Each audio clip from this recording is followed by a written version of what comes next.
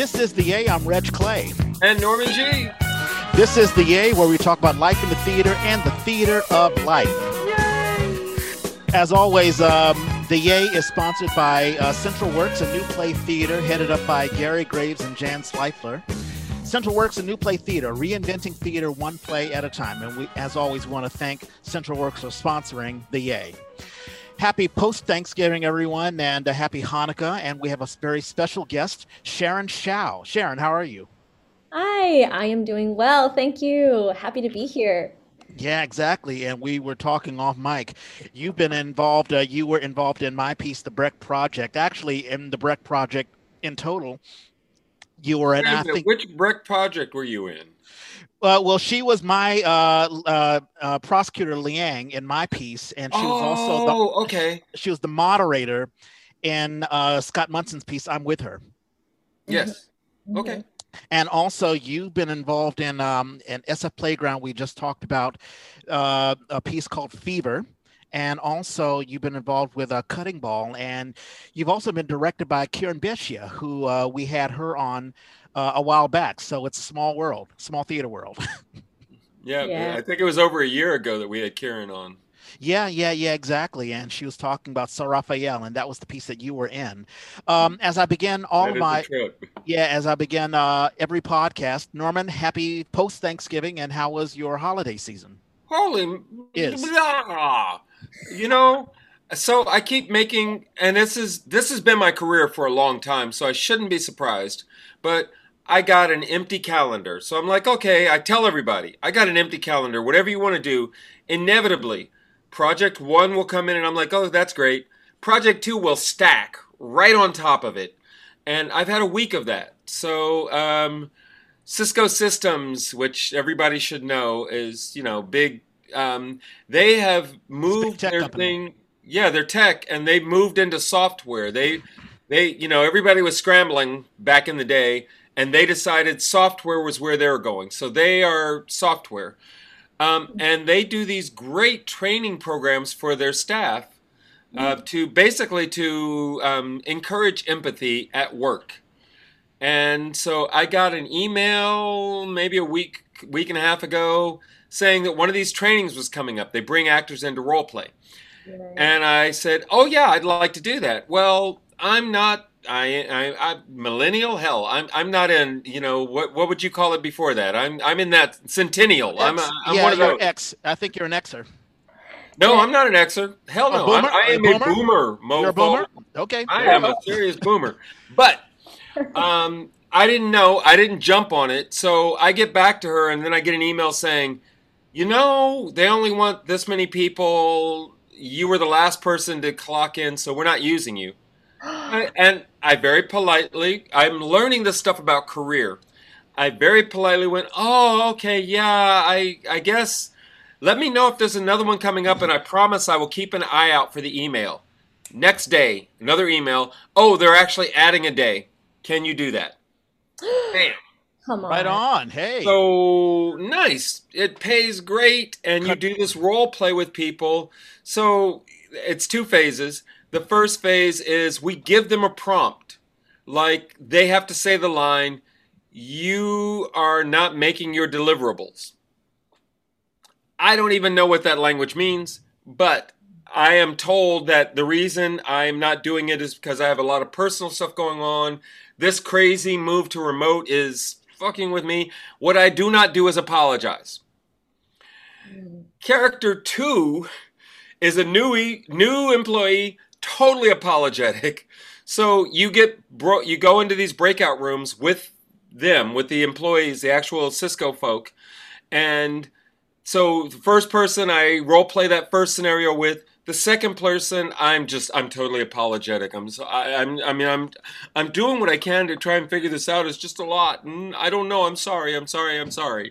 Really wonderful. Second phase, you come back to these people, no prompt. So the first phase, they have asked for the meeting, and you hit them with your whatever. The second phase, you have asked for the meeting, and all they know is that you've asked for a meeting. And you come in to say, I'm sorry I'm falling behind on the project. My mom went in the hospital. She might have COVID.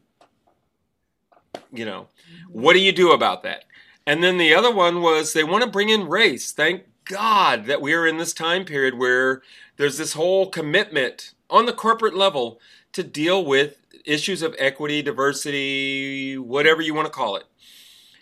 And so they said, in this very vague way, that character has an issue about race. That's a polite way of saying it. And I said to my trainer, what do you mean specifically? And she said, well, I'm an Australian white woman. I don't know. I think she's giving you carte blanche to go for it. So I used an example of something that actually happened to me.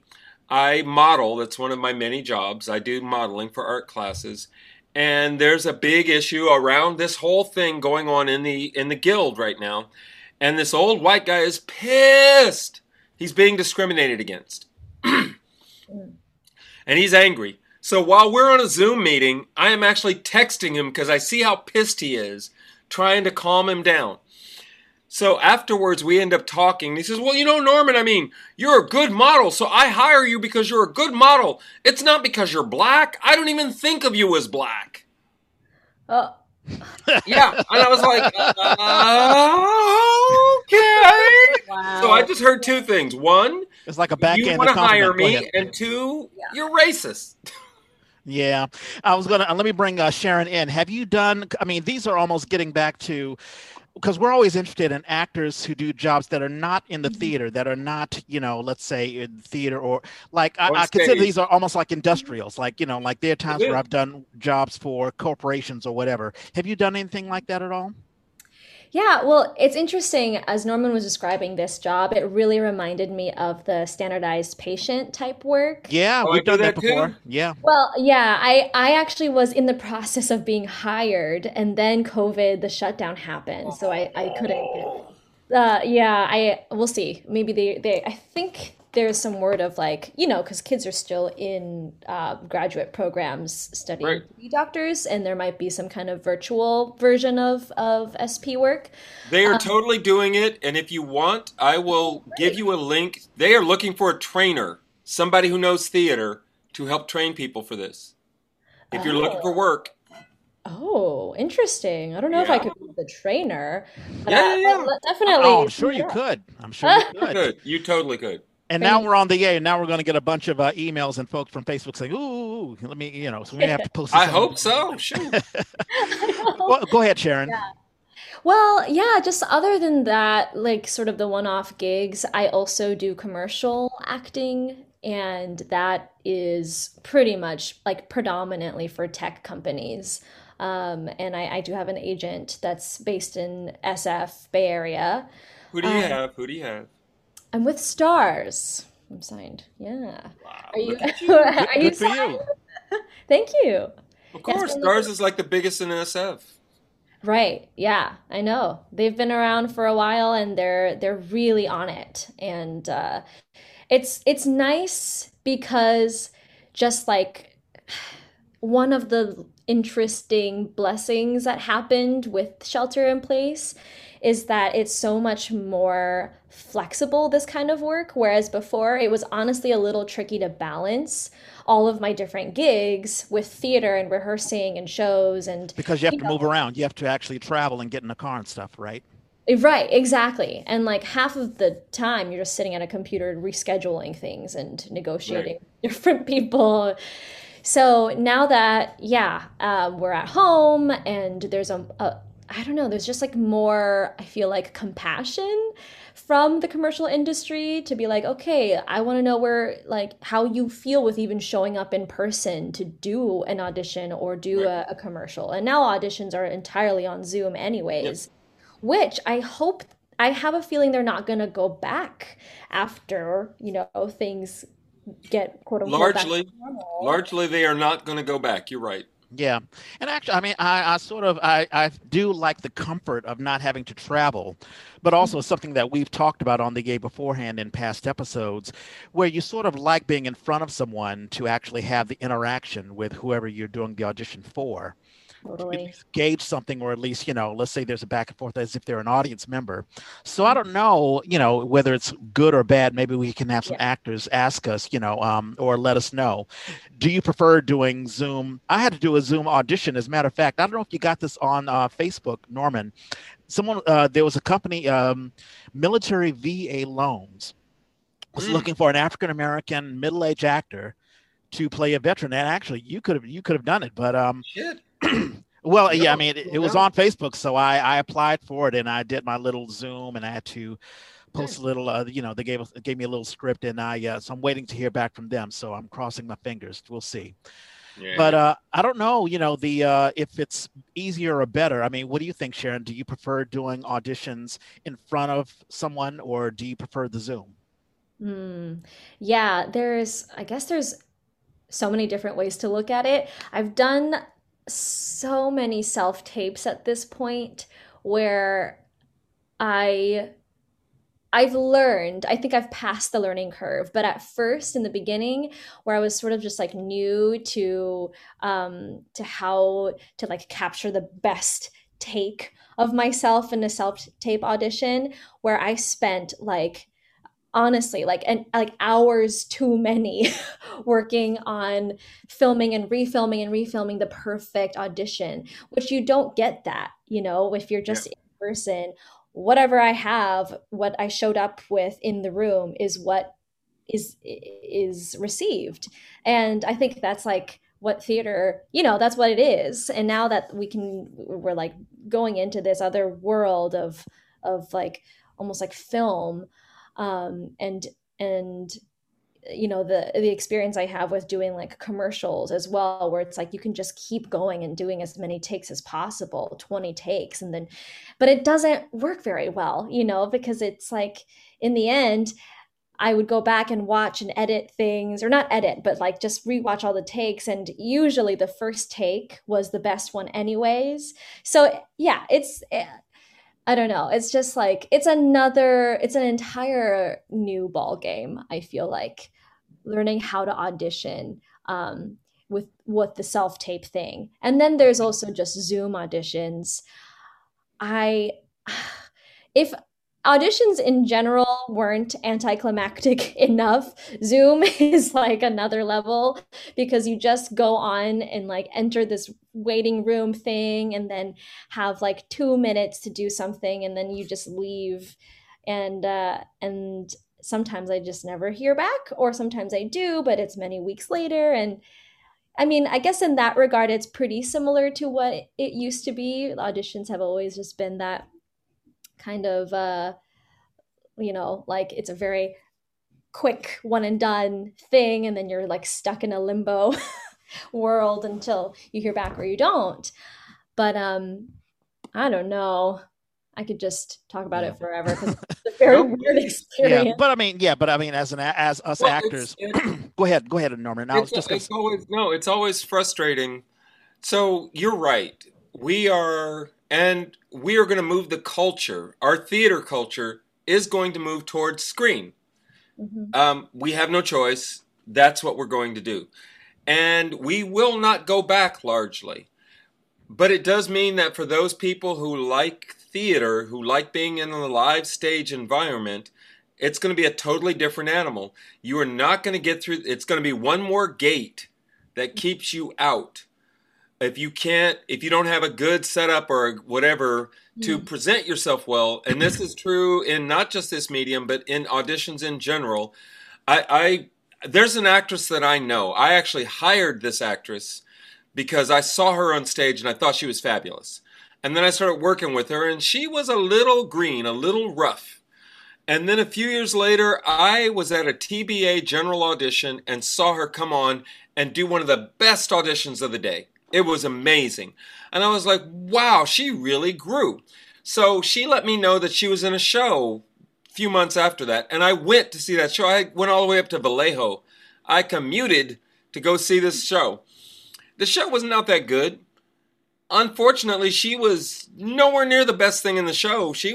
All of her bad habits that I knew were in evidence. And what I realized is she paid a coach who made her do an audition piece the way he would do an audition piece. He exactly. I mean, you really could have just popped her out, popped him in, and that was the audition piece you saw. So she basically mimicked his audition piece and started to get a bunch of work off of it. But very quickly, everybody who called her in, she dropped off the list.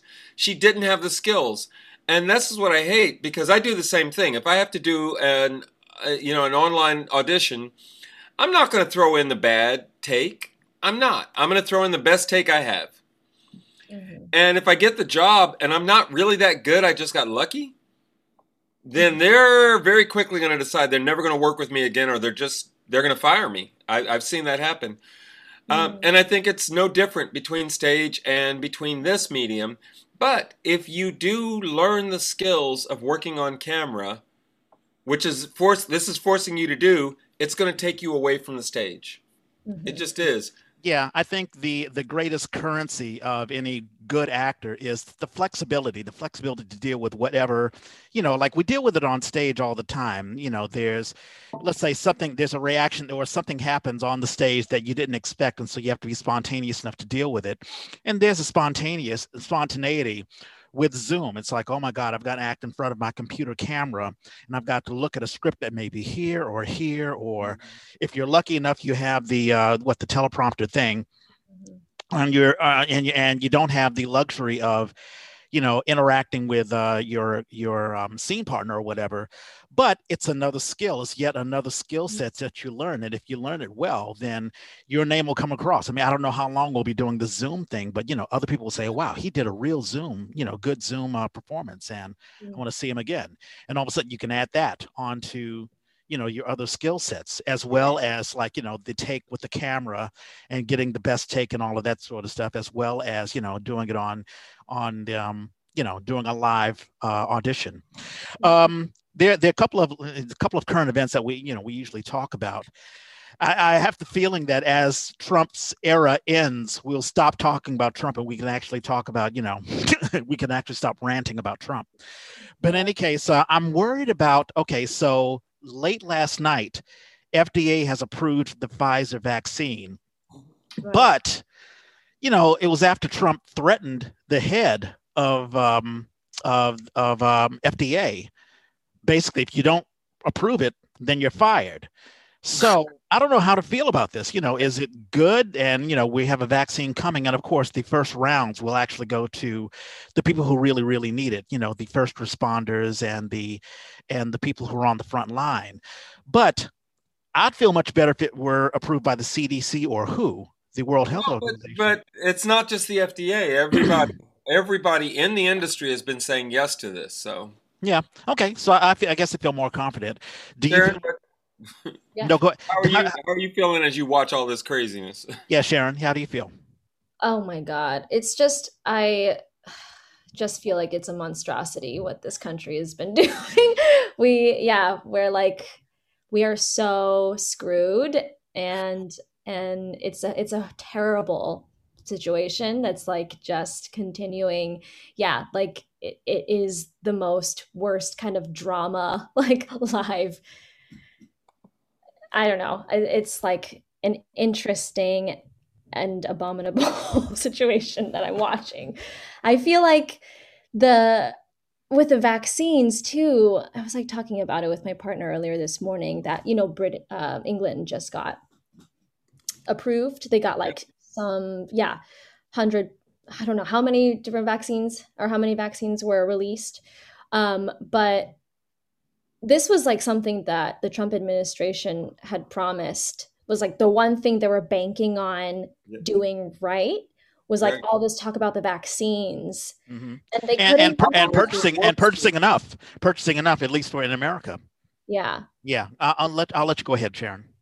Yeah, no, it's true. And they with the I don't know, the strange negotiations that they had with bidding all these different pharmaceutical industries against each other to see who could make the best vaccine or make it the quickest. Somehow, I think that got that just sort of muddied the process and actually did not allow us to get the Pfizer vaccines as quickly as we could have. Is that true? There was Yeah, some. no, you're absolutely right. The so-called man of the art of the deal, he even wrote a book about it. He was supposed to negotiate a deal where he was supposed to get more, or the United States would get the most vaccines and earlier, but he somehow botched it. I'm not sure exactly how he botched it, but I'm sure it was this wonderful personality. And so now, I mean, I'm glad that we're taking the time. I don't care, if we get it sooner or later. I just want to get the right vaccine and make sure that Yeah. it goes through all of the testing processes.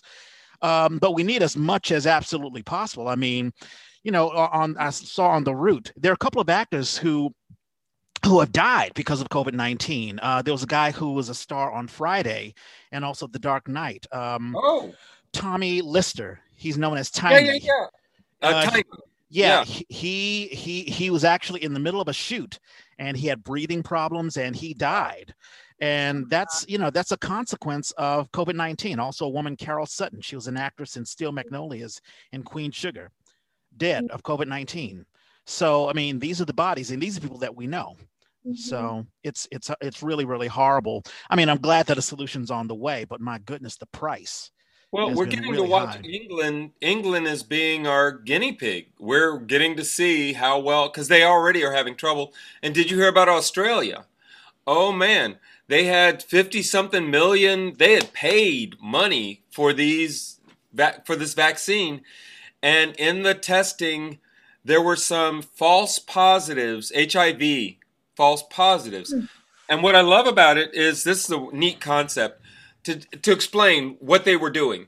They created something that they called molecular Legos. They created a structure that the body interpreted and built onto the antibodies. So that was telling the body to make these antibodies without, anything else. But they knew that there was a possibility that the body would misinterpret it as HIV and create HIV antibodies. So the people who tested positive, and that's why they call it a false positive, those people they've tested, they do not have HIV. There's no danger of getting HIV. It's just that the thing that they were using to create this response in the body reads as HIV. Hmm. Some tests, not many. It was a really small percentage, but it was enough that this was their big plan for vaccine. They just scrapped it. That Wow. happened this week. Wow. Yeah. Have you been affected, Sharon? I mean, have you had any relatives or friends or whatever who have had COVID-19? I mean, how's it directly affected you? Hopefully not so much. I've been so blessed actually to not know anyone in my direct family and circle of friends that has been affected, but I do know friends of friends, or like friends of my family members who have.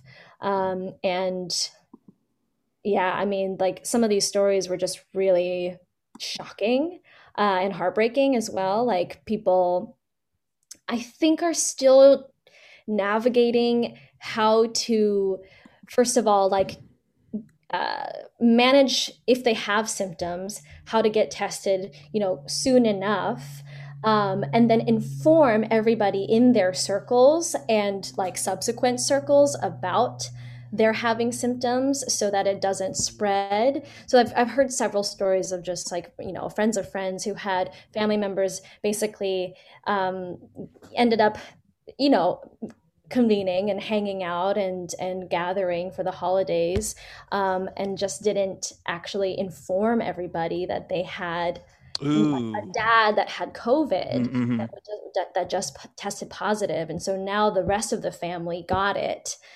So it's, yeah, I mean, it's just tragic, and I think it's hard.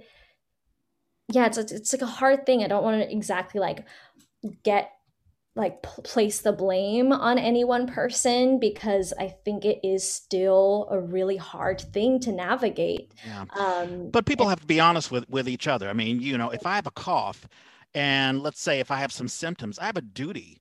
Even if I feel embarrassed, I have to tell, let's say I have to tell my boss, I have to tell, Wait people a in minute, you the have a office. cough? What? Right. See, that's the problem. We get into that old rumor mill, and Yeah. it's crazy. Yeah, yeah, it's really, really horrible. Also, I wanted to Rebecca Jones. I'm sure you know about her. Have you heard about her? This is a woman who is a she's a COVID data collector in Florida. And there was a house raid. There was FBI. I think it was the FBI who raided her Oh, house. yes. This is the woman. Florida, So yes. in Florida, so Governor Ron DeSanto basically says, "Hey, everything's okay. We've got COVID under control." And this woman's like, "Absolutely not. That is not true. I'm one of the data collectors. I'm one of the people who posted the statistics Uh, for what's Right. happening in COVID in Florida. These are the real numbers." And it looks like retaliation. Oh, it is. They raided her house. They arrested her. They harassed her and her If family. you've seen the video, One it's pointed a gun at her son. I don't. Did you hear about this, Sharon? no, I did not. yeah. Oh It's my, really crazy, and that's the politicization. Is that the word of it? It's politicizing a serious situation. I mean, we don't need information that we want to hear. We need information we need to hear. So there's no reason Ron DeSantos should shut up a data collector who's giving the people of Florida real numbers. It's horrible. it's crazy. It's like, what is motivating? It's just a complete, like, either fear or just like there's half of this country or more that just does not believe COVID exists. I don't think It's more, threatened. but a significant number. A significant enough, yeah. That's Yeah. the thing. It's so close to half that you're like, okay. So if there's 72 million and we're 81 million, Uh-huh. that's a little uncomfortable. Yeah, yeah. One last thing. I mean, to take the things away, I try to, put in something a little bit lighter. So Olivia Jade, you know who Olivia Jade is, right? No. This is this is the daughter of Lori Loughlin. This is the influencer daughter of this TV personality who tried to get her child into USC Oh, right. and went to jail for it. So Olivia Jade went on Red Table Talk. That's a new thing with Jada Pinkett Smith, and I guess Jada wants to be the new Oh, Oprah. And yeah. she this chick wants to this influencer teenager wants to spin the tale of how her family is so sorry for what's going on. She never does she say it's my fault, I should have applied for school or whatever. Her mother's in jail right now, and she's still in I don't know, it just my temperature went through the roof Right. listening to this influencer talk about how it's everyone else's fault but not hers, that her mother's in jail for getting her in school and she didn't deserve it. So anyway. That's what that Cisco gig I was talking about. That's what I loved about those two characters. One character never apologizes. The other character, nothing but apologies. Mm-hmm. And I lament the death of David Dinkins. David Dinkins was the mayor of New York. He was the first black mayor of New York. Right. And I remember when I went to school at NYU, he was the mayor of New York at the time. And of course, he got a lot of flack for being black, and they tried to target him for No, no, spending too no, much just for money. being black. That's really what it was. Yeah, well, I mean, the flack that Obama, received for, I don't know, being uppity or being too, whatever. Um, David Dinkins got that, in the 90s. And it was really, I mean, he had to endure so much. I mean, there was Tawana Brawley, there was Bernard Getz, there was the Central Park Five, all sorts of crazy things going on that if it happened in the day of social media right now, it would be on camera immediately. This was all before Rudy Giuliani cleared everything up. So it was just an idyllic time. I don't know, before New York became Disneyified. Have you ever visited New York, Sharon? I've been there. Was it like a couple years ago? I went during like Labor Day weekend or something, and it was actually surprisingly the most empty that the trains had ever been. Like I think it's like a special like weekend of time where everybody leaves the city. So that's when I got to visit. And I Oh, was there for 4 days. I saw um gosh, it's a Paula Vogel play.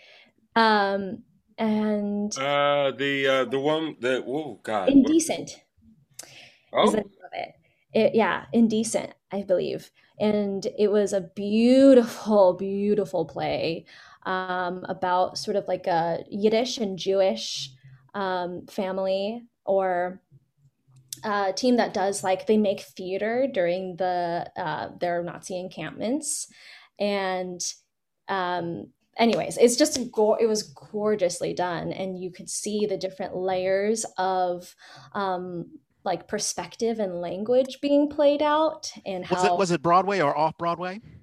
it was Broadway. I Okay. don't remember what theater I saw it, but yeah, so I went to see a play and went to a lot of lines to get ramen. We tried to get like, well, stop by like three different ramen restaurants. Oh, nice. What year was this? I'm just curious. Um, I believe this was, oh my God, I don't even know time. Like 2018 maybe, so pretty recent. Oh, 2 years, 2 years ago. Yeah. Yeah, if you can imagine, I mean, and I will get into an origin story in just a few minutes, but if you can imagine a New York, if you had to walk down 42nd Street and Broadway, and instead of it being, just lined up and being nice and clean, of course, crowded, but, let's say the Disney characters that you see now, instead you'd see porno shops. It would be, I mean, it would be something that you'd see out of like Taxi Driver, that movie, or that's sort of how it was just before Giuliani cleaned everything up, and it's a very dramatic before and after. And I remember that time, and of course, it's totally gone now, and it's fascinating. New York is very, very fascinating, I and with went once. mhm. Friends, the first time I went, friends took me. I was visiting friends in Pennsylvania. I was making my trip across the country to get back home to California. And they said, let's go to New York for a day. And we did. Wonderful. But we're walking down, 42nd Street, and there's a dude on the sidewalk, blanket down, selling CDs. And before we even know what's going on, he swoops that blanket up and disappears. And in less than 20 seconds, a cop car rolls up. And he's like, we were just like, oh, okay. We just experienced New York. Yeah, and also the three card Monte guys. I remember my second year, I got ripped off of $300. It's my fault, basically. I, put 20 down. The three card Monte guys. They're Oh, like, yeah, I know. I saw it in Boston. how about That you, same Sharon? trip, I ended up in Boston and I watched it. Yeah, red will put you ahead, and black will put you back, and you put $20 to see Oh, yes, yes, yes. what the I think the black card is, and I lost my rent money just like that, and it forced me to get my very first theater job ever, which was stage managing. There was a off Broadway production of Alice in Wonderland, and that was in 1988, and that was the first ever job, and that was a lifetime Which ago. version? Which version? Well, it was a very experimental version. I don't know. I mean, it was such a long time ago. I don't even know who wrote it, but it was Andre Gregory wrote a very famous one, a mhm. small cast of people, and they've got nothing, and then they explode and become the whole story. Yeah, maybe that was it. It was a group called the Allen Theater Company. I think it was a group of alumni of NYU who did it. But basically, that was a job that I had. It was very ETW, very experimental theater. But in Mhm. any case, yeah, that was the very, very first theater job that I had. But that was eons ago. Yeah. And with that, let's talk to you, Sharon Shao. Let's have an origin story. How did you? Where were you born and raised, and how did the theater bug bite you? Ooh, sure. Born and raised in the Bay, actually, at Fremont. And I'm first generation Chinese American, and my parents immigrated from Taiwan, and settled. Well, it's a long story, but they eventually settled in California and worked just very. My dad's a singing teacher. He still teaches singing and voice, Wow, and that's cool. Wait, yeah, so singing, he has done. singing He's English, singing Chinese, singing both? Opera? both. Yeah, both. So actually, What? my dad was, when he was in Taiwan, he and his buddy sort of like were a big deal in the 70s, and they were like a Simon and Garfunkel inspired, Oh, like, wow, duo nice. when Very that hadn't really reached the country yet. So people were like going crazy or whatever that. And so got to eventually go on tours to different countries and sing. And so he was just like a professional singer and performer, and still does, but is just a bit more low key now, and is a very just like sweet, highly regarded teacher among the Chinese American Chinese community in the Bay. So I would say I started just like I got bit by the music and performance bug from him for sure. I think the first time I sang, it was like trying to copy him, like I was singing Phantom of the Opera, like while he was singing like in the shower at home, and I wanted to be the Phantom with him. Oh, how nice. Any siblings? Do you have siblings? No, only child. Wow. Yeah.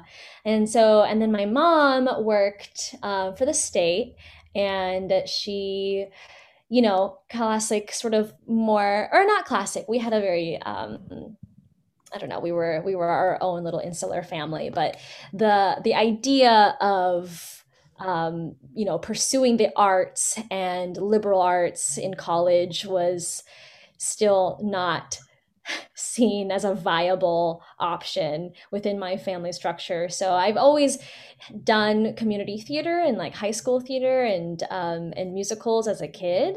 But I guess I don't know, at some point towards the end of high school that I was applying for colleges, I decided that I really wanted to actually study this as a craft more. And that was something that did not totally please my mom, who was No. no. Yeah, she was like, but you should also double major in like something, even econ, like just to give yourself some other avenues to pursue. And I just didn't want to, yeah, I didn't want that. And so I went to UC Santa Cruz, and I did the theater program there in my undergraduate. Did your dad support you? And he did. I mean, he was always more like radical and progressive, just naturally because he sort of strayed away from the pack, and did something more liberal in the performance arts.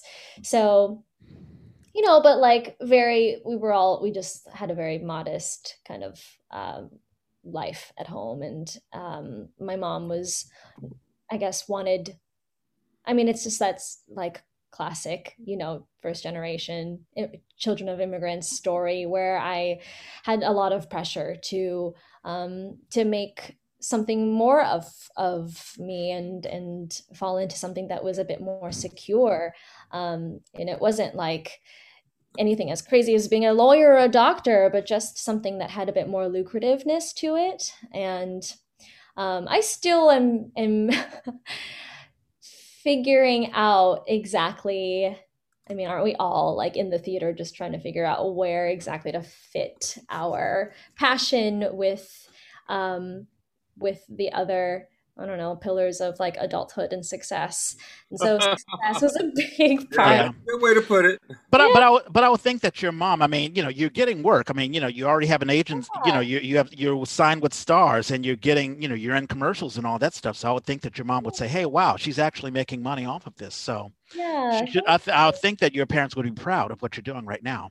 Thank you. And I totally want to, yeah, make that clear as well. My parents were, and are still super proud, and well, my mom passed away a couple years ago. Oh, I'm sorry to So, hear that.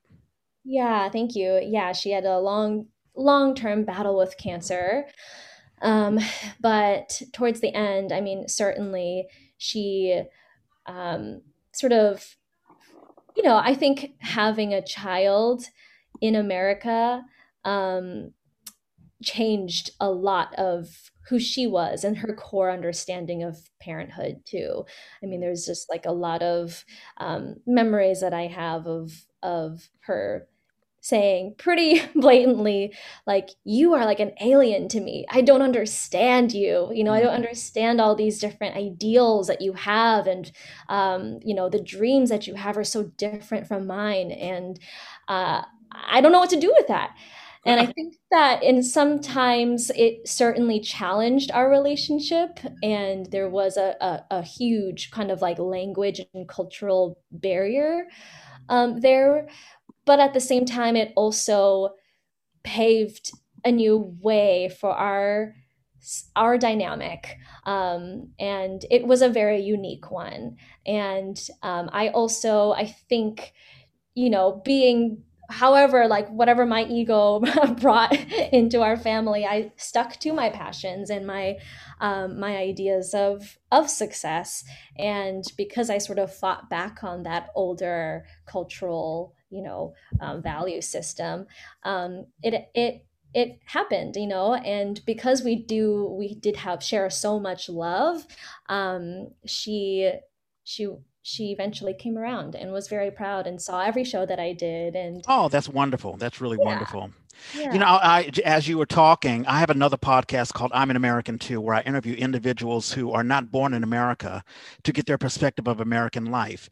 And what you're saying is it's a constant theme, especially among first generation children who absorb American life. As children, when you are a child, you absorb everything that you see on television and just the cultural things that let's say someone from another country may not, because they hold on to their culture. And there may be even fears of assimilation. It's like, oh my God, Mhm. she's going to lose what it means to be Taiwanese or, Right. from our own culture. But there's always the road between keeping the bond of your family, but also keeping your individuality has always been a delicate road. But as long as two people care about each other, I'm glad that Yeah. before she died, that the two of you sort of found the not necessarily closure, but a better understanding. Totally. I love that story because to me it is so connected to a lot of the American experience. You have so many parents who want better for their children. So they do everything they can to try and deal with the negatives and keep their children safe from that and encourage you moving on.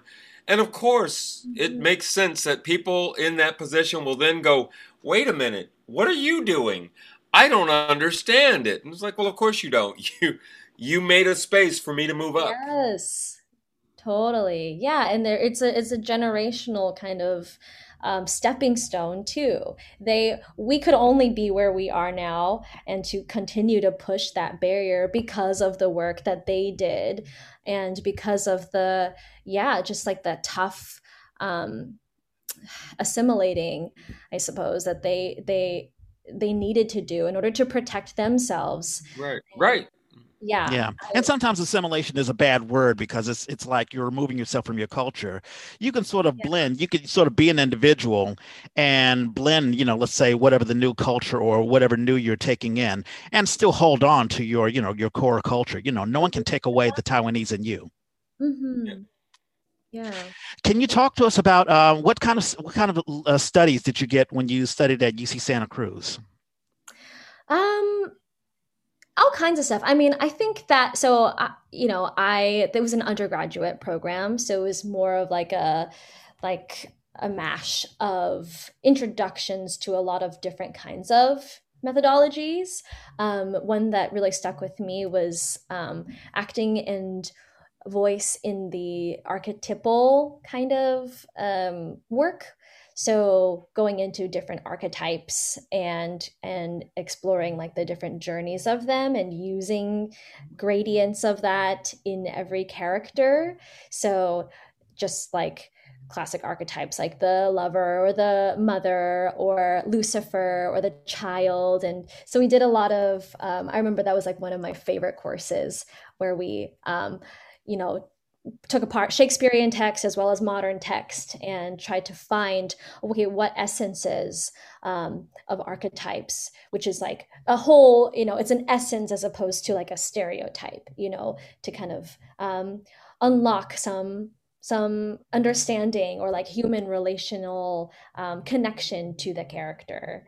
So that was something I really, yeah, it's on my mind because I just recently applied that to a show that I performed last night, in fact. But yeah, and then there was like all kinds of other. Wait a minute. What did you perform last night?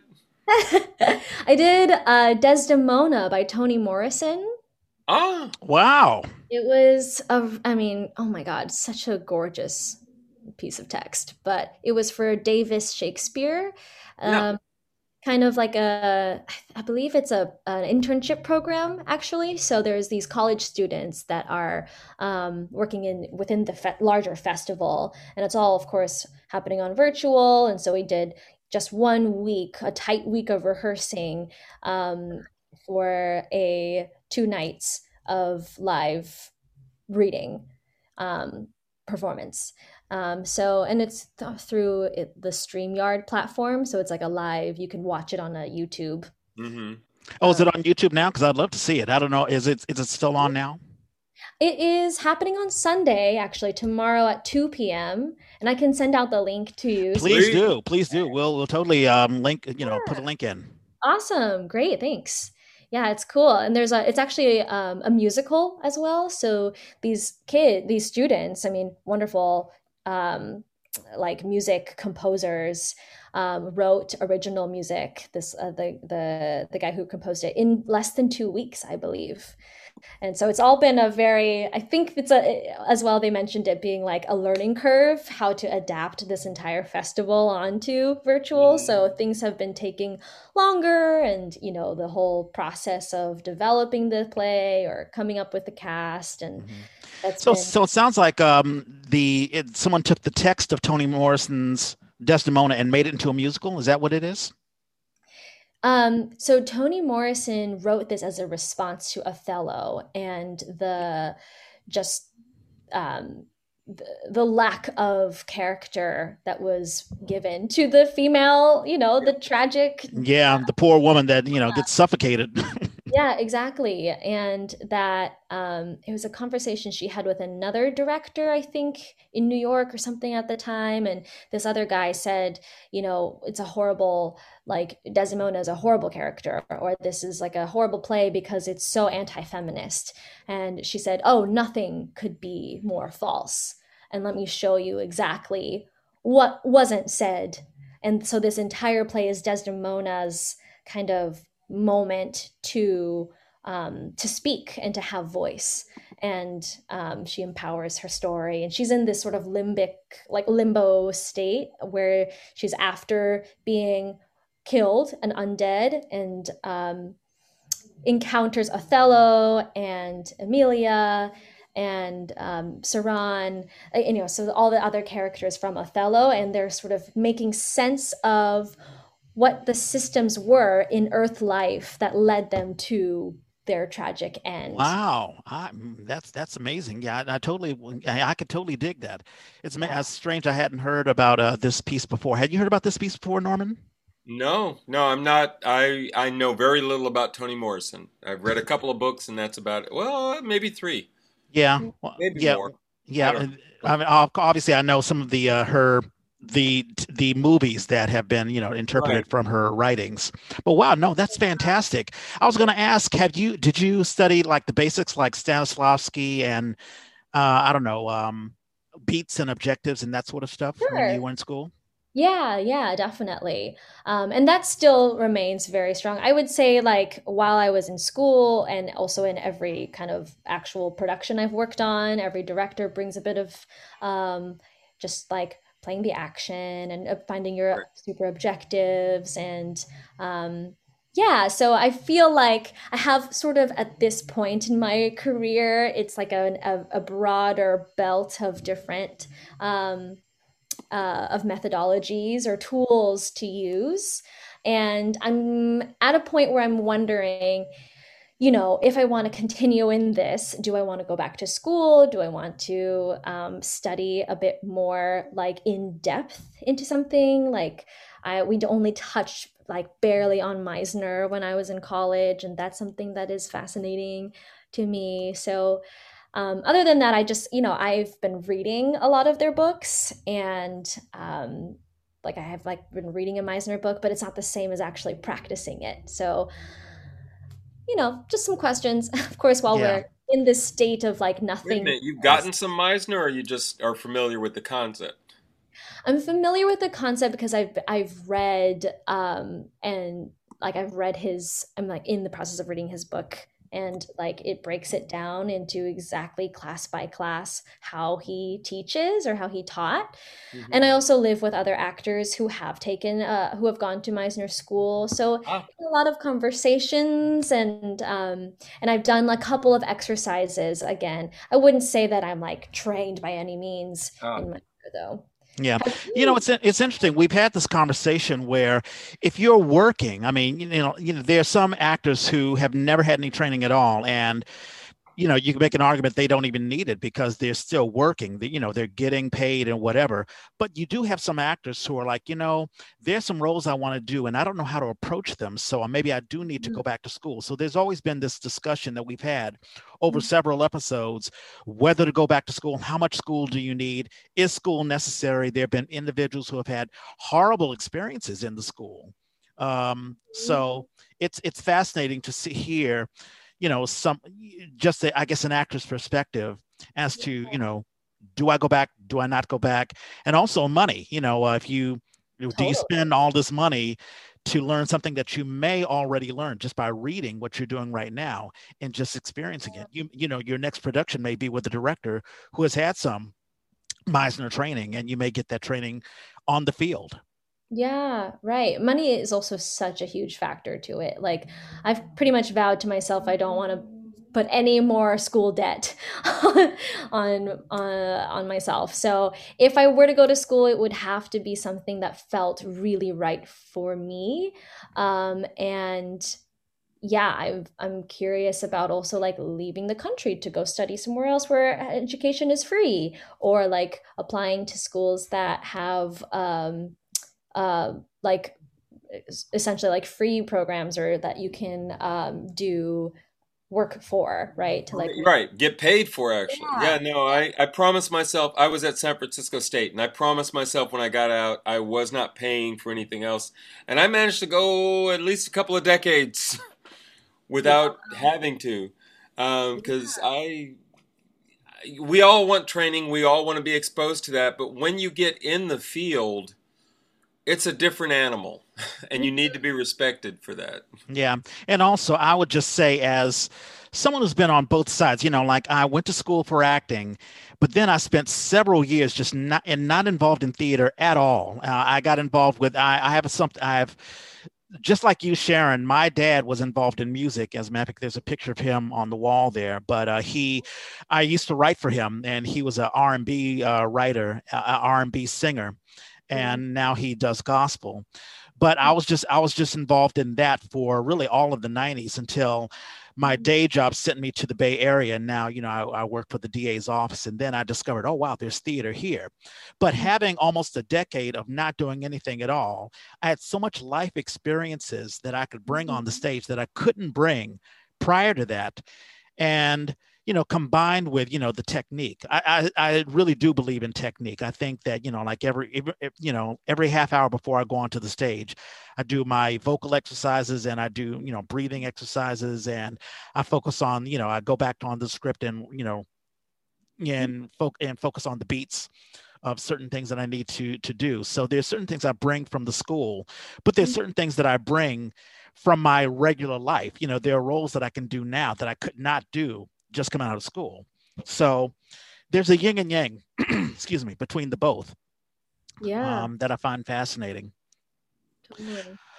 You've been involved in a lot of you've been involved with Cutting Ball. You work with Playground. It sounds like immediately after coming out of school, you've sort of hit you've sort of hit your stride. I mean, was there any lull time, or did you sort of get work immediately?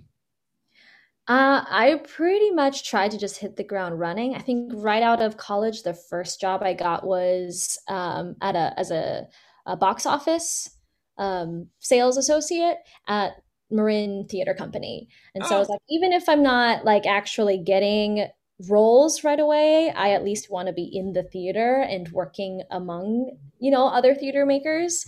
sure. So that was sort of my strategy.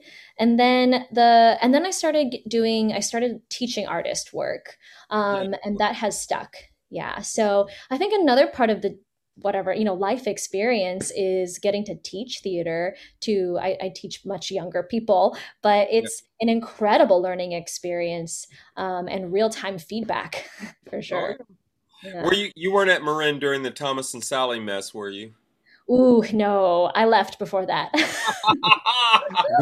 We have talked ad nauseum about that, and Woo! I'm I think sorry. you're They're going to have to hear that for the next decade. They need to hear that how wrong that was. yeah. And speaking of which, that's because we've talked about race relations, and especially Thomas and Sally deals with how, let's say, a director or a production group relates with its actors, and also we can talk about Eli Orquiza's open letter. But a lot of times when we talk about race, it's usually black via white, and we almost ignore, let's say, Latino issues or Asian issues. Have Yeah. you had to deal with race issues as an actor or as a creative? Yeah, definitely. You have. Yeah, sure. I mean, something that is, well, one of the more recent projects I worked on that was an all Asian cast an Asian story. I had found out that it was just really hard to even get theaters to say yes to doing that show, because there's this, you know, misconception that there are no Asian actors or Asian Right. artists that would care or that would come out, and it's a complete invisibilizing of this huge community. So there's, yeah, I mean, Can for you say where, or you don't have to, but I'm just curious what the show was. This show, so the show is called Man of God. Okay. And I did a reading of it first with Magic Theater, which was cool. And the playwright actually was still developing the play. I think it was Mhm. 2 years ago. And Joyce Joyce, Domenico, huh? she was there. Yeah, this Right is how on. She was a guest. She's been a guest on here. I She's know. she's amazing. I heard that episode. Yeah, she's so cool. And Natalia Duong, and it was written by Anna Mensch, and Mina Morita actually directed this reading, and that was one of the first, surprisingly, yeah, kind of one of the first experiences of just being in a room with Asian American people, like only, and just Mhm. and just being candid with each other, like, yo, this is so hard to find here, and like, we also rock. Like, we totally deserve to have our stories heard. They're Right. really, really interesting, and it's about sort of like Korean high schoolers who are Christian and on a mission trip, and Mm. with Right. like all the shame that comes with that, and then it ends up being kind of like this thriller of a story, and so Right. that was a great success. We performed it for the Magic Theater audience, which was primarily white and older, Right. Yeah. and just really, um, in my mind, it was like, I mean, I never really like attending talkbacks, but the questions and comments that people gave were really just off the mark. I felt like they truly did not understand the stories and the characters that. It's unfortunate that you have an all Asian cast, but you don't have an almost an all Asian audience. It's like, Mhm, wow, this is not the target audience, mhm, and obviously they don't get it. I mean, luckily when we did Foreman in Paris, Norman, we did have at least for a couple of nights, we did have an African American audience, or at least almost maybe half of it. But It doing was such a joy. Yes. yeah, but there were times, and we did it in Hayward, which mhm, is a predominantly white audience. So that that can be problematic. We had Lily Tongue Crystal on. I don't know if it was a year or 2 years ago, and she headed up for a Ferocious Lotus before Mhm. she went to Minnesota, and she sort of talked about that. Just having telling your stories, something Right. that you could, because I'm sure, Sharon, in your short but building career, I mean, I've been very impressed with, the work that you've done, already. Um, I'm sure there have been a lot of times where you've told other people's stories, but not your story. mhm. Um, Right. Yeah, does that frustrate you? definitely. Yeah. Or I've been placed into roles that are, I guess, sort of assumed to be white characters, Yeah. and try to infuse my um, uh, just a bit more of my perspective. Right. Yeah, they hired you. And they hired me, but it was not like received well, or didn't wasn't handled with a lot of grace, or just like, yeah, people who are honestly just kind of ignorant about what it means to truly like see the actor as well as the character, the person that is actually bringing that story out. And of course it's like that document, like white theater must go. Right. What was called, it's like it really is such a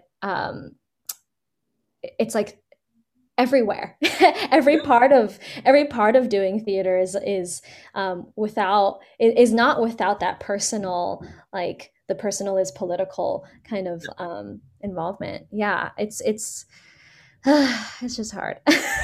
Yeah. Have you gotten to work with any of the theater companies that focus on telling that Asian American or Asian story? I have worked with people more so within companies. So the actual company I was mentioning before that had a hard time choosing to actually produce Man of God. The first time I did it was with Magic Theater, but the second time it was at Shotgun, Right. and we did Michelle Telgaro directed that, Oh, and nice. She's yeah, oh my God, lovely, I Emma. love her. Yeah, I She's do the too. Yeah, she's the best. And she's a company member with Shotgun. And it was actually, I don't know if this is like information that it should be out here, but it was, just truly a challenge for her to advocate to do an Asian American play. Yeah. And it took a couple, I feel like several tries actually, before that was decided. And it actually took the audience members who came and watched a virtual reading during COVID, Uh-huh. and they emailed like, please, please, we actually are interested in doing this and are watching this play. That convinced Patrick to say yes. Yeah. So that was good. I mean, people do show up, and so that was sweet. But yeah, I've not worked with specific like Asian American groups or companies yet. Yeah. I think that that's a huge part. That's a dream to like just keep building on that. Hmm. Because so far I've worked with white theaters, Right. and there's like a little, just that like camaraderie of POC within every production that Yeah. we sort of help to be like, okay, I see you, and we're allies with each other, but Yeah. it's always under that larger umbrella of, but they But don't they get don't. Right. Yeah. they don't, yeah. So I'm hopeful. I mean, because I know that there's so many great alliances that do exist in companies. Like Ferocious Lotus actually is awesome, and I Yeah. would love for a chance to work with them. One day you'll get there. I mean, I've been very As long impressed. I as they mean, keep producing. Yeah. yeah, no, and the short time that I've worked with you, it's funny. I'm going to tell this story. I always love these inside stories. So when we were casting for the Breck project, the very first time, and I had no control in the casting. That was a Susan Evans thing. The first casting, she did not cast. It wasn't multicultural as far as especially judicial process. And I wrote to Susan. I was like, "Listen, I really want an Asian American, person to be the prosecutor because I want it to be multi, the very, very, very first reading that I did, which was away from the Breck project. It was a black Judge Patton, and I did have an agent. I don't know if you know Eko Yamamoto, but she did the prosecutor, and I had a couple of other folks. But in any case, I was like, hey, listen, if you can find an Asian American who can grab, the prosecutor and learn, sort of the lingo of the language, which I know can be difficult, that would be great. And so and she said, hey, there's a woman named Sharon Shao, and I'm going to bring her on. And I was like, okay, so let's see. And you knocked it out of the park. You were excellent. You were really, really good. Thank Mhm. you. Yeah, that's um an excellent play. It was so fiery. I Yeah. had a lot of Right. fun playing a prosecutor. oh, thank you so much. Have you thought about directing or doing another aspect of I don't know if you want to write, produce, or do other aspects of theater? Cool. Yeah. I actually did have a stunt with directing with, well, first of all, I direct kids all the time, and we do musical theater, or we do all kinds of just like different short theater things, and that's always fun to put on the directing hat. But I have directed an Asian American play with the Forum that Kira and Beckia, Julius Rea, and some other people they have created. It's just like a, you know, sort of like political theater or journalism as well as theater put together. And so I did, oh my gosh, This Is Not a True Story is the name of the play. And it was written by an Asian American MFA student and is about actually like all the three sort of like gone down in history as being the sort of like damsel in distress Asian woman character that has to kill herself because her white lover has decided that she's not worthy of him. And so we did like we really dove into those tropes. So that was really cool. I got to direct Nikki Menyes in it, and some other really wonderful actors, and it was again an opportunity to have like more voice and status in a rehearsal process, and say like, this is actually what we know about, and now there's no one else. And it was like this absence of any other kind of force of whiteness, I guess, or of power to kind of like tell us what we needed to look and sound like or to focus on. And we had so much fun. So that was a really great opportunity. I was very scared. I was anxious about just like playing director. And I think I learned a lot about it is just, you know, it's not all about me, of course. There's so many other minds in the room, and all I have to do is to help like facilitate and ask the right questions. And yeah, so I was cool. I would love, I've always been very fascinated by directing. Yeah. And Um, then and I'm sorry. Well, I know it's a 1:12. I just want to be respectful of people's time. I would love to keep going, but are we scrunched for time? I don't think I've got a particular crunch, but you know, I think we've kind of encompassed the world. Yeah, yeah. I did have two quick questions. Norman, I had a question for you. I never asked you this. Were you nervous your very first directing gig? I mean, your very Ah, first time directing? Yeah. no, my very first time directing, I had gone to Cal Arts for a year, Oh, cool. and and then was not invited back for my second year, which really was depressing to me. But Wow. I felt like I was on fire with all the knowledge that I had, and I'd come there from a community college. So I was like, well, I don't know what I'm going to do next, but I'm going to finish up my associate's degree. So I go back to the community college. Well, I've already had the theater classes there. So I walked in and I talked to the teacher and I said, can I teach? Can I be your assistant, your teaching assistant? And he said, well, why don't you just take the acting class? You can take it over. So the acting class was mine, and I was technically his assistant on the advanced class, but I really kind of ran it. And I got to direct. And I had no doubt that I had a great idea about what to do and how to approach it, and Mm. bam. And then I sort of put that away because I didn't think of myself as a director. And when the African American Shakespeare Company started up, what was clear was we did not have a director. We had Sherry Young had a vision of a company, but we didn't have somebody who would hold on to the identity of being a director. And so I ended up sort of creating that role. I found people to do it, but I was right over their shoulder for the whole process. From the picking of the show to the casting to the production, I was on charge of a lot of it.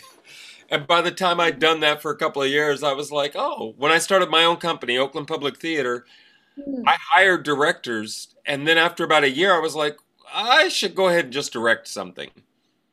And Mm. after that, I never looked back. You just took over. I hear you. I totally hear you. Oh, is Mm. my audio still there? Yeah. Your audio is here, yes. Okay, cool. I did want to ask you, Sharon. It sounds like the answer is no, but you haven't had any issues as a woman on stage, like I don't know, like any casting couch issues or sexual harassment, anything like that. We've asked a lot of women, and it sounds like you've had very good experiences. Am I right? Um, I have been in uncomfortable positions before, and I think I've just also been privy to like that, like a workspace that is not unsafe, Hmm. regardless of like if it directly affected me or if like I had like, direct harassment instances happen, it still was like a knowing thing before. So yeah, I have experienced that, whether directly or indirectly. And I've also been in a show before. This was when I was still like in college. And I worked at a Shakespeare like festival, and things were stacked against me because I was younger. I was like one of the only women of color in the entire acting company, and I was an intern. So I didn't have much like, and there was not much just communication between us interns and anyone higher. So there was like a true hierarchy. And I was put in some, yeah, like unsafe, uncomfortable positions with a stage choreographer, actually, like Oh, geez. I hate to hear stuff like that. Yeah. yeah, Yeah, I'd yeah. love for us to dive more into that, but we've gone long anyway. Okay. What about your future? What do you want to do? Do you want to stay in the Bay Area? Do you want to venture out to New York or LA, or where do you see yourself 5 years from now? Oh my God, what a question. I I'm also just feeling a lot of existential crisis of living in the Bay Area currently, trying to do theater in during COVID, no less, and um, yeah, in the process of this really sort of nasty like eviction as well. And so I've been thinking about it a lot. Like, wow, it's really hard to just uh, make an appealing offer of myself to be approved for a house in this area. Among and my group is all actors and freelancers. So um, I know that opens up another can of worms, but it's been on the mind as well. And so I've been thinking about like just locating somewhere new because of that. Although I know like New York is still also a very Yeah, maybe it's expensive too, as well. Yeah. expensive too. But I also feel like I would love to experience theater there. Yeah, I think if that was the next, that would probably be the next like best thing. I know I'm so Bay born and bred, but I want to experience like the hustle and bustle of theater makers where there's always something happening, as opposed to like it's sometimes hard to even like really hear like what's going on in the grapevine in the Bay Area theater community. I don't know if that's, yeah, might just like because right now where everything is virtual. But yeah, I'd love to try New York. Yeah, no, I can see you being, either SAG-AFTRA or Equity and, making it there because, we didn't even get into whether you sing. I'm going to assume that you do sing. And, I'm sure you can easily, make it there. Of course, it's very competitive, but, you definitely have the chops for it. Yeah, Um, thank you. I want to thank you so much for spending the time with us. And, it's been a fantastic conversation. And like I said, I want to be respectful of people's time. Let's get into shout outs, birthdays. Norman, you have anything? You got to cut your mic back on, or unless you're coughing. His mic is off. Okay. Um, Ah. that's okay. I'm here. Sorry, I was coughing, so I turned my mic off. Oh, COVID cough. Don't do it. Birthdays. So I've got a few. Kobe Bryant, Lordy. Kobe Appel is a young man who I've known since he was a teenager, and he is now a graduate. He just graduated college and became fascinated with theater. I'm not sure if he's still a theater guy, but I got to use him this year on Zoom reading that we did of a Jeannie Baroga play, Maddie May. And so Oh yeah, Maddie May. Yeah. yeah, got to do that this summer.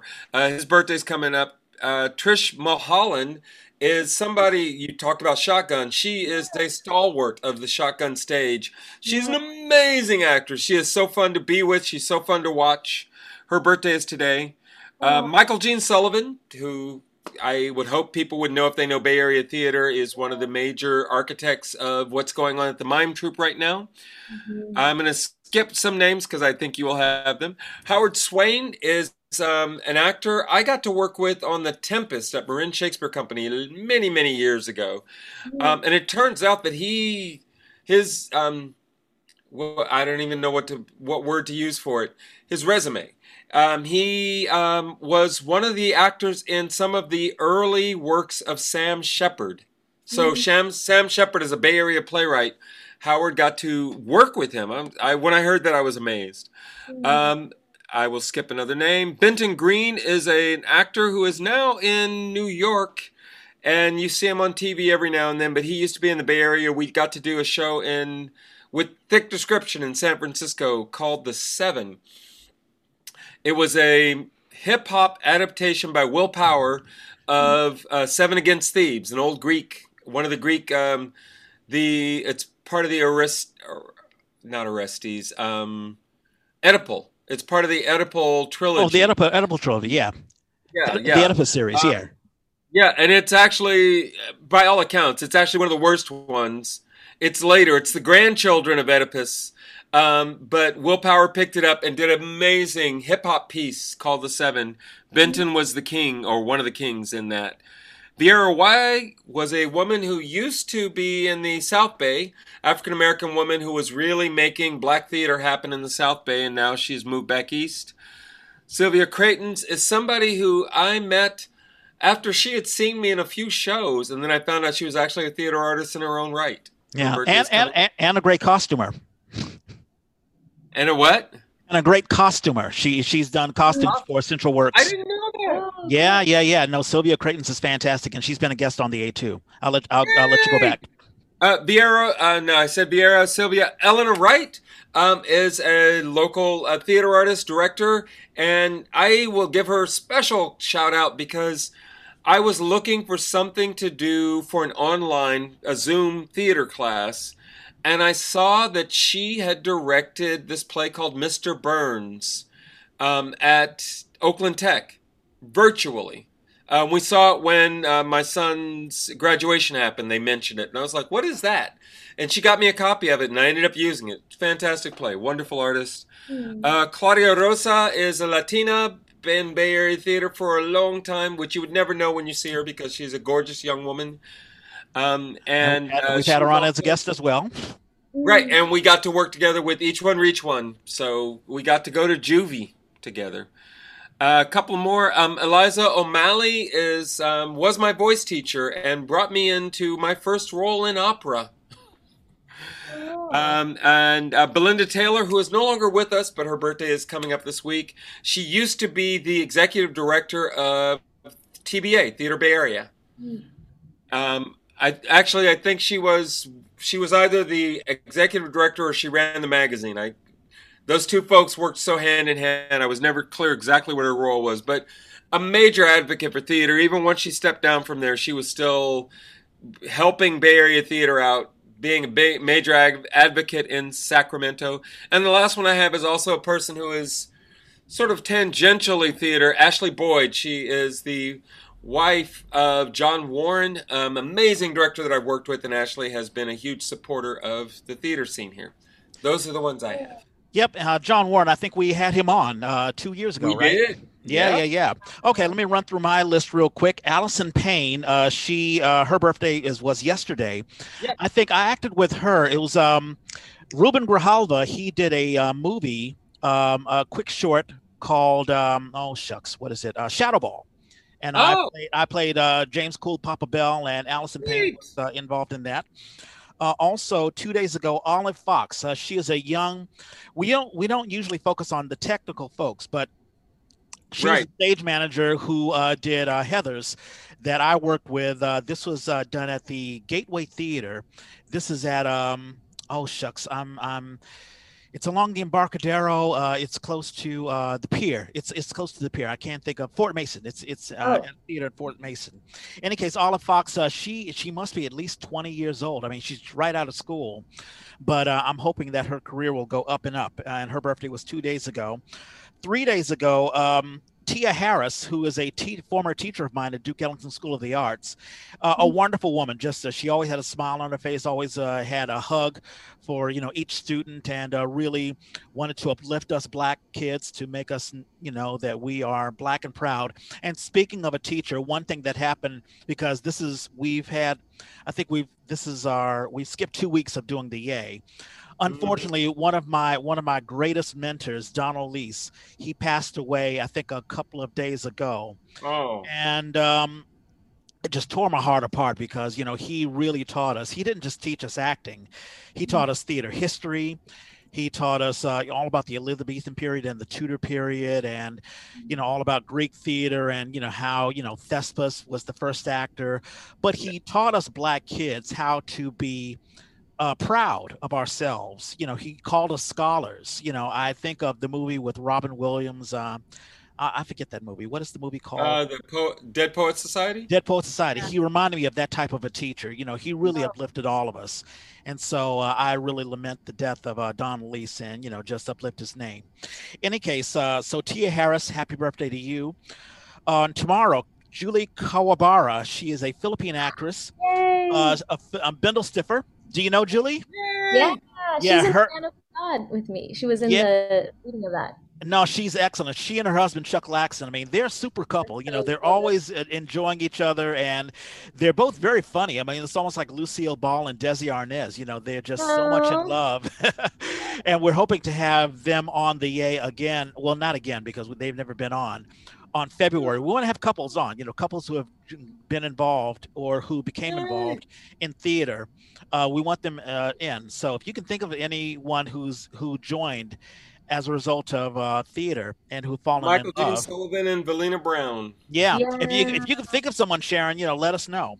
Yeah, Leron and Davis and Kenny. Kenny Yeah, Scott. yeah, yeah, So sweet. and Yeah. even in Melvin and And Jet. his partner Yes, that's the next one I was going to say. Jed. Yeah, exactly. Woo. Okay, going on. Shay Acevedo, Shay I Angela skipped that Acevedo. one.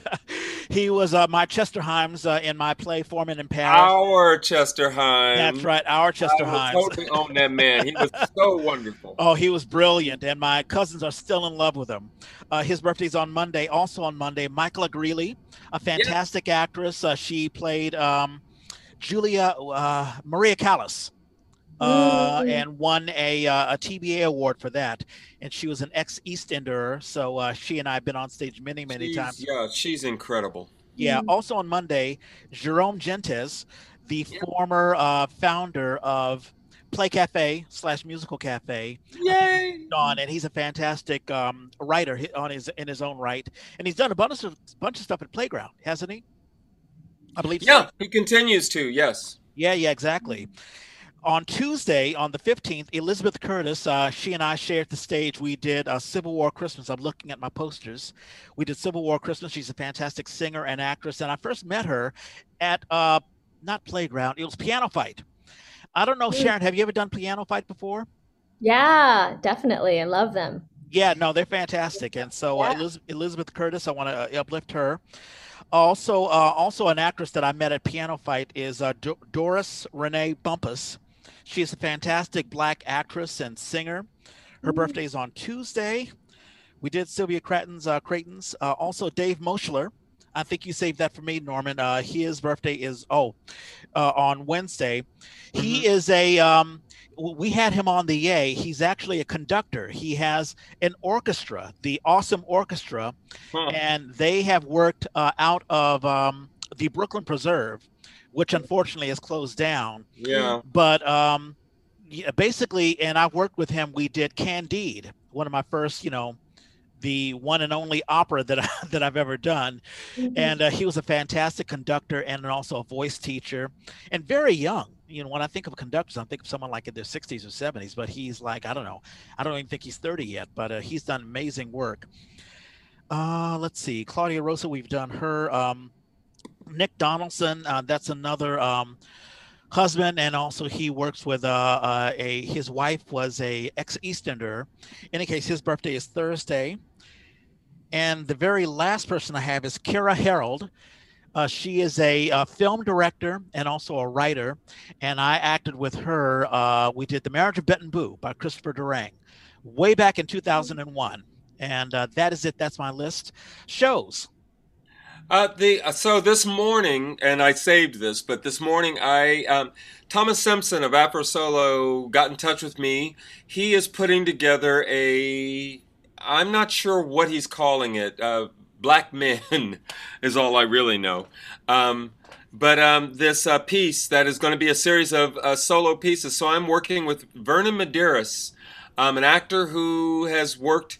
It's funny. I got to be there as at the African American Shakespeare Company was. Norman, you're frozen. Norman, you there? Okay. Oh. Uh-oh. This is no. This is the tough thing of doing things in Zoom. Go ahead, Norman. Go ahead, Norman. Oh. I'm directing Vernon's solo piece. Yes, we hear you now. Hello? Yep, we hear you now. Okay. I'm directing Vernon's solo piece. So today we did a sort of check-in to see how the pieces were going, and I'm thrilled to say our piece was looking very well. So that should be coming together and be available on Zoom. I don't have a date yet, but in January. Okay.